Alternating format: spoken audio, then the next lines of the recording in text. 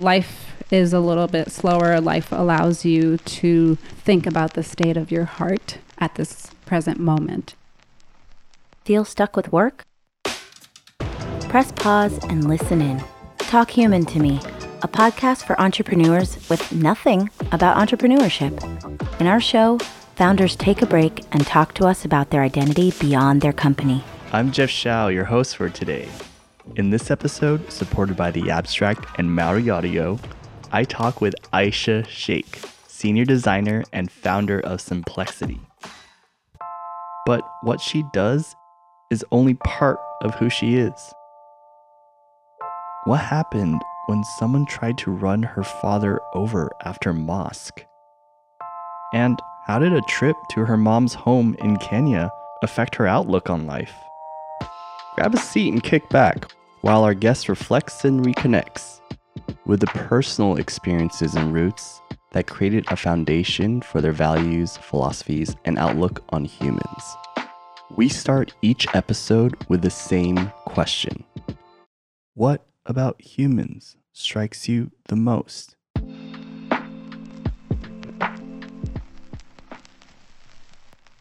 Ooh, talk about an easy first question.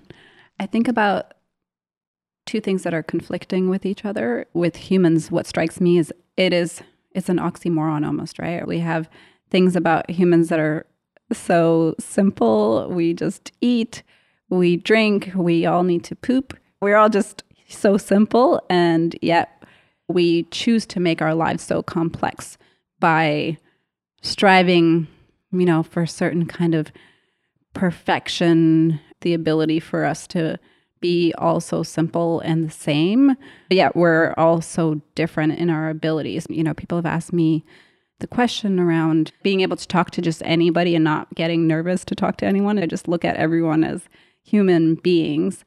If I met Barack Obama, I'd be like, yeah, Barack Obama also gets diarrhea sometimes. He's just a human being. It's interesting that we could just live very simply and manage the basic needs and flaws that every human being has. Yet humans are always trying to introduce complex things into their life. Do you think it's ego? Is that actual curiosity? Is that because media is telling you, oh, you need these things and introduce these things into your life? It's the social realm in which we live, in which, we have kind of all bought into what was created for us. And maybe because many of us don't necessarily strive to think about what we truly care about, and we're so extrinsically motivated. There's so much noise out there, especially with technology and being able to see so much, and it can be so hard to just really be aware of who we are. It is partly ego, and it's partly the democracy that we've created or we want to have, and the way that the democracy is running right now, still tied by other more complex things. My friend Chris uses the acronym PIMP: politics, influence, money, and power. People are all trying to be pimps. And I think those are the overshadowing structures, especially in the US or North America. I can't talk about it being exactly like that in every society, but when we talk about modern society, that's what we think of. I think that it's tied to that complexity, but really when we align with our intrinsic motivations, we can be centered more on like what our values are and, get back to some of the basic things that we care about.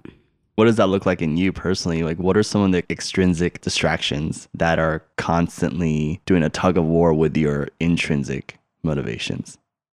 Extrinsic doesn't have to be all bad. For me, I would like to have some kind of financial stability and getting to a point of public recognition to shift the things that I would like to shift, things that I believe in, tied to my values. I'm less interested in having power over other people, but I think really when I think deeply about what makes me happy is when it's about making that difference in someone's life. And that's not through anyone recognizing that.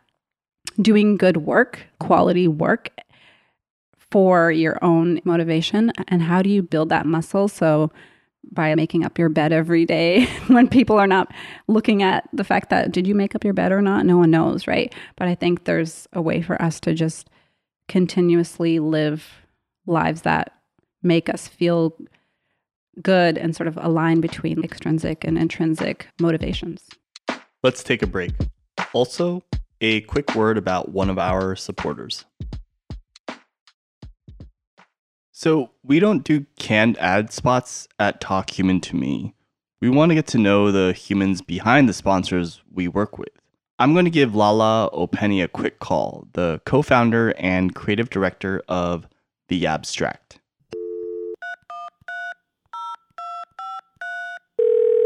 Hello? Hey Lala, this is Jeff. So I wanted our listeners to get to know you and your company a bit better. What value does your company have that personally means a lot to you? With the abstract, our practice is essentially healing and dealing, sharing and caring. This personally means a lot to me because it demystifies mental health work and reminds me that we're all living through the same human condition together. Like none of us lives in a bubble. And in my own journey to healing, it's been a give and take, ebb and flow, rest and recovery, coping and resiliency. It's definitely hard work, but I've learned that sometimes the most profound work I can do is to keep things simple. Take some deep breaths, remember that I love and accept myself and my emotions as they are. There's enough organized chaos and disconnect that we deal with on a day-to-day. Healing and dealing, sharing and caring is not only important, it's revolutionary. Thank you, Lala. Now, back to the conversation.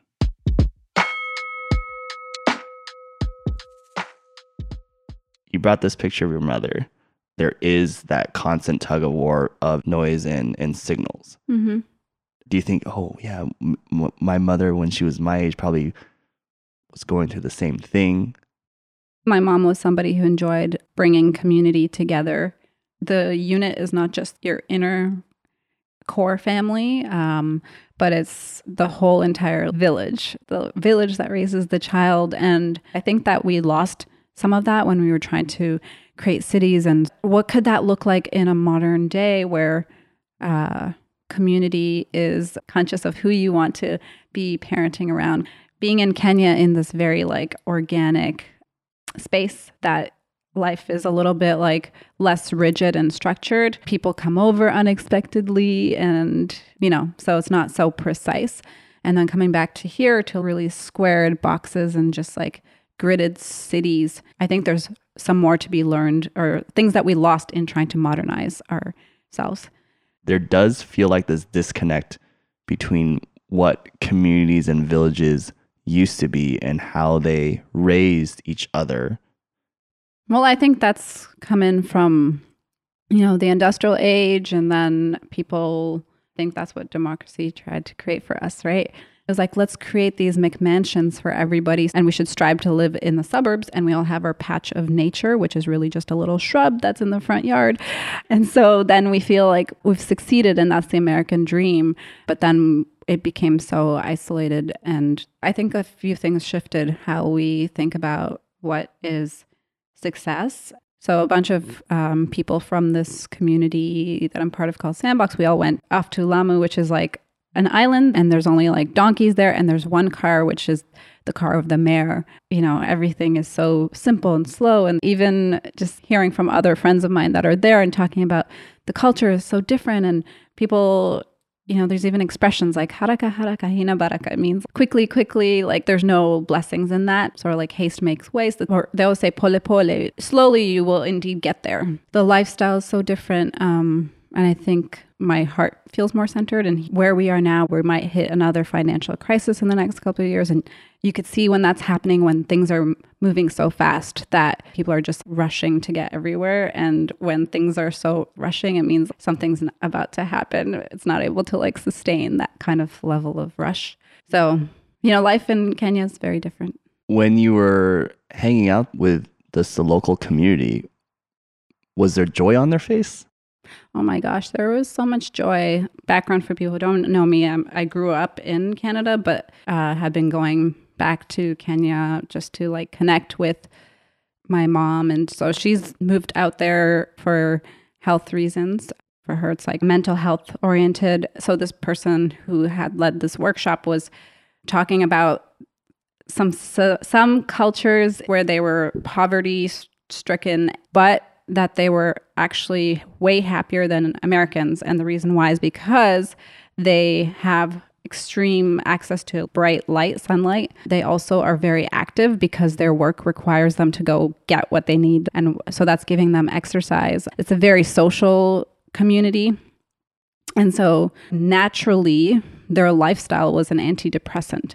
And I was thinking of my mom and sort of being in this community and how she's getting sun and she's able to go for a walk every day, and random people talk to her all the time and just make her feel so loved and included. And I think as much as I wondered if she should be here, realized that her life there, life is a little bit slower. Life allows you to think about the state of your heart. Like, how is your heart at this present moment? I think that when people are rushed less, we create space for that. And that was definitely something that when I came back, when someone asked me, how are you doing? I will never tell them I'm so busy right now. I'm getting rid of the word busy from my vocabulary because I think it's ridiculous the way that we've just decided to run around like headless chickens all the time. Let's take a break. Also, a quick word about one of our supporters. So we don't do canned ad spots at Talk Human to Me. We want to get to know the humans behind the sponsors that we work with. I'm going to give Mauricio Escamilla a quick call, the founder and executive creator of Maori Audio, a full-service audio, sound design, and music production studio based in Ridgewood, Queens, New York.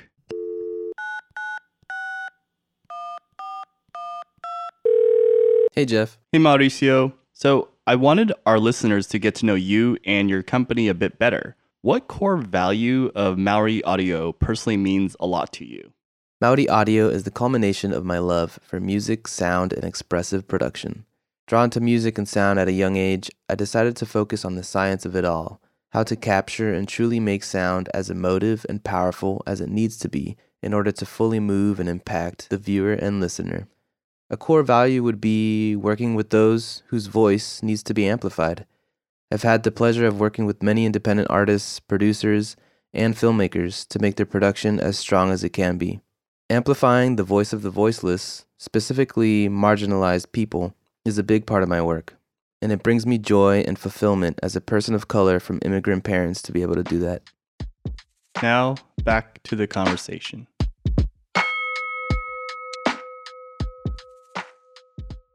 You're talking about this immense joy and the therapy of nature and the sun and how it's quite literally providing healing environment for your mother.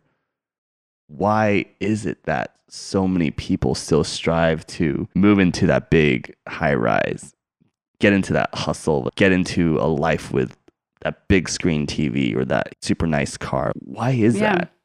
Our reason for being is actually very different for everybody. For some people, having that really awesome car that has this incredible engine, it's their playground. When they're younger and they loved engines, that's their joy. And I think that that brings them extreme happiness. For some people, it's frenetic because they need to make sure they get that car because it gives them some sense of validation. And I think it's important for us to know and stick to our values and our principles. People like Warren Buffett, who are completely in line with their sweet spot between their motivations versus their abilities. And I think then many of us end up just trying to emulate those people instead of trying to really find out what is our voice and what are our core principles and values, and how much of you is really based on what you truly believe versus just because you're too afraid to embark on a journey past what you can see.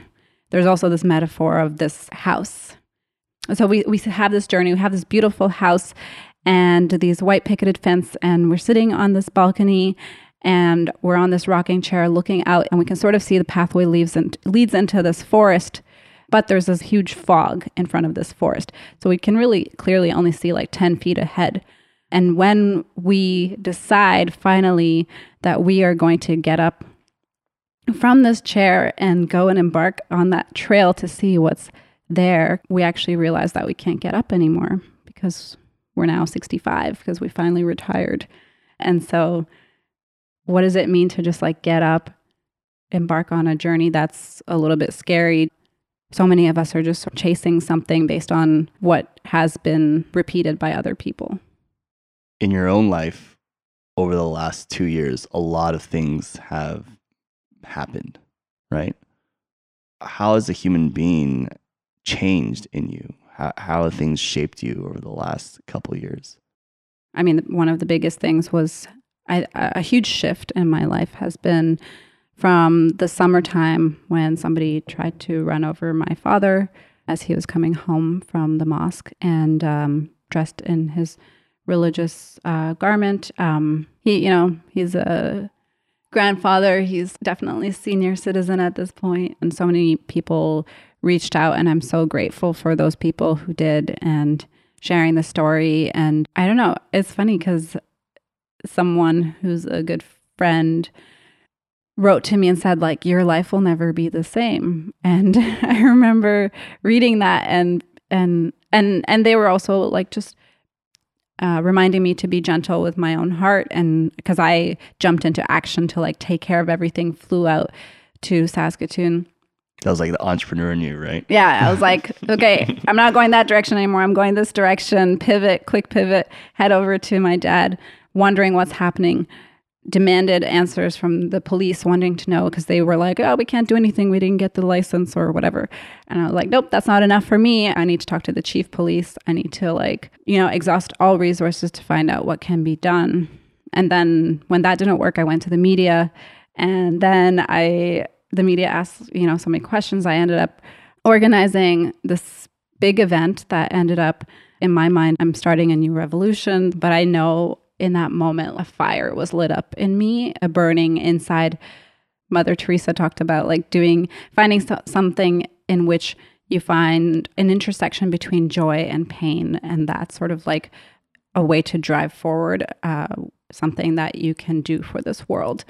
And I think that really was trying to create joy out of something that was so painful. And so we ended up having hundreds of people come. I went into municipal, provincial, federal level government and had different people, different ridings representing different political views, as well as having different beliefs. And at the same time, being Canadian, and people came from different cities to walk in solidarity from the mosque to the house. I got to see a person with low visibility walk with a walking stick with their dog. And so we also had the Indigenous community come in, and we had a blessing. We had this in front of the mosque, and also just like having a dance that we did together. And it was like so Canadian because it was so diverse and so wonderful. And I think this definitely shifted something in me.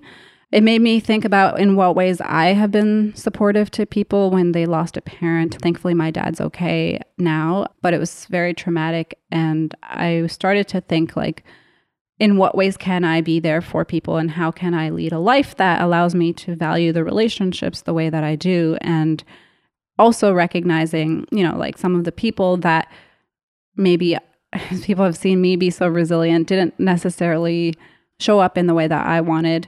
But then other people came out from the woodwork that I didn't know. But so it's pretty amazing to see who knows you that well, who knows you super well, and how do you create a life aligned to the things that you care about, the relationships, and knowing what people need when they're in a situation like that. It's brought me a lot closer to other people who might be struggling, and just choosing and knowing, okay, I know I can be there for this person in this other way.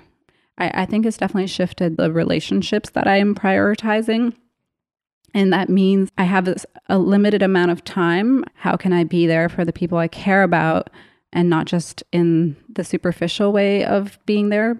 There's going to be people that are, in your life for different like season, reason, lifetime friends. But I still think I want to be less passive about that. I think just being brought up with something like mortality, how am I living my life, wanting to just do things that I really care about. And just now I sort of have a blank canvas in terms of the direction that I can go because things have opened up for me. And I have to make a decision. I don't have any projects on the go right now, which is really a new thing for me. And so I have things on the back burner, but I want to be very intentional about, where is that focus going to go and how can I make it really aligned with what I care about.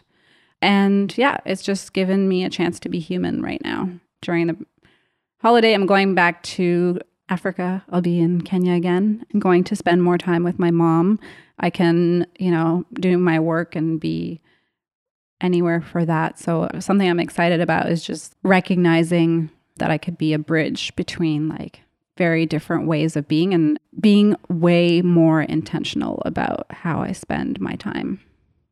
I think also just it's helped me realize that how important it is to have this abundant mindset we talk about versus like scarcity mindset. So I can be there and I want to be there for certain friends. I make the time if I want to make the time. And my mindset around being a leader has shifted a lot. I think of now being a leader as being in service to others versus like being somebody who's leading the way. It's like, no, I now go into conversations about like, how can I help you with what you're, currently working on? And I don't look at that as like, oh no, but now I have less time to like make my way go forward. It's instead thinking about, oh, I'm practicing a muscle of leadership and that's going to help their day. And maybe that's going to encourage them to help other people. So, talking with our guests, I noticed certain emotions come up, not just in them, but also in other founders. This got me curious about the psychology and science behind that. I called up Dr. Netra Pan, a doctorate of science who gives lectures on entrepreneurship and social change at the Faculty of Management at City, University of London's business school, formerly known as CAS. You can find more information about Netra at netrapan.net. That is nettrapan.net. So, depending on the phenomena being studied, Professor Pan's research draws from studies in social psychology, sociology, and strategy. So she can definitely drop some knowledge on us.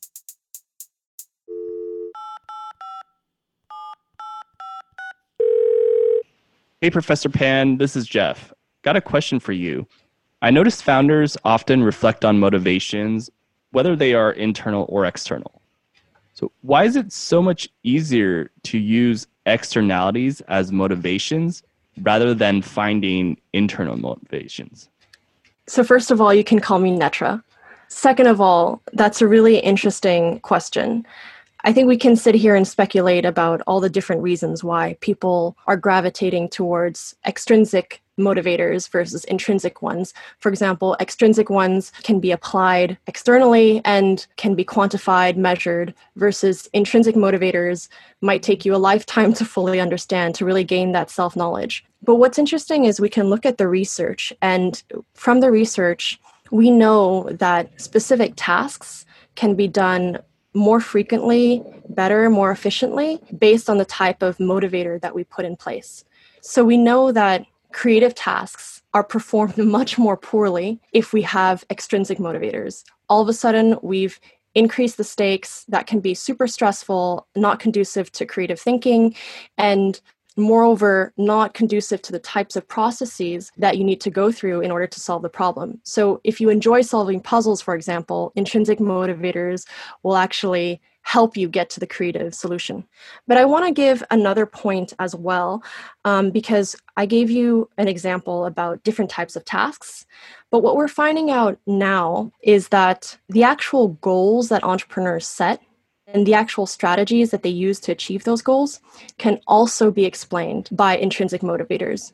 So, for example, social identity theory by Brewer and Gardner, they published a paper on this in 1996. They say that we can explain human behavior based on how that person sees themselves and their place in the world. And researchers like Mark Gruber, Emmanuel Fauchard, I've used this theory as well in my own research in an entrepreneurship setting. And what we found is that if someone is primarily identifying themselves as a business person, they're going to choose specific products, specific strategies in their entrepreneurial processes versus someone who is starting a business because they see themselves as part of a larger whole, as part of broader society, for example. So social identity theory actually explains literally the materials that you're going to use for the products and the strategies you're going to use to achieve your entrepreneurial goals.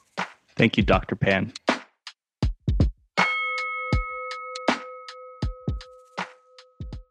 Thank you for the awesome conversation. I hope what we've talked about has sparked some new thoughts for our listeners to reflect on. We end each episode with this question. Ultimately, what's the point of all of this? I think, one, the point is to find out what your point is. One thing that's resonated with me is to find your gift and share that gift to others. Another point is not trying to feel like we have the answers and that there's one way to be. I think being in sync with ourselves and our values so that we are creating happiness. I think we don't talk a lot about happiness. And I think that's even one of the things that we are coming to realize as we sort of get into this next era of trying to figure out whether we're going to be still valuable as human beings, as we are at risk of being, wiped out, or just finding what is at our core and knowing that we all have different beliefs. We're sort of all trying to get somewhere. We're all pointing from different directions, trying to get to this greater place. And we all have our different ways of practicing that. And I think part of it is just practicing our beliefs. And that brings us true happiness and joy so that we can live as good humans. Find fully curated experiences of all of our episodes at talkhumantomeme.com/episodes. Also, take a look at the work and causes our guests and visiting experts deeply care about at talkhumantomeme.com/discover. We like working with sponsors that fundamentally care about helping people reflect and reconnect. Our sponsors are offering special treats to our fans directly in the show notes or at talkhumantomeme.com/sponsors. This show takes a dedicated squad. Shoutouts to designer Lala Openny for our show's artwork and to audio engineer Mauricio Escamilla for his audio wizardry. Please check out their companies and creations in the show notes or at talkhumantomeme.com/squad. And finally, infinite love to our advisors, mentors, friends, and family. You make our existence and our ability to keep going possible. Be well, be curious, practice empathy, and stay human.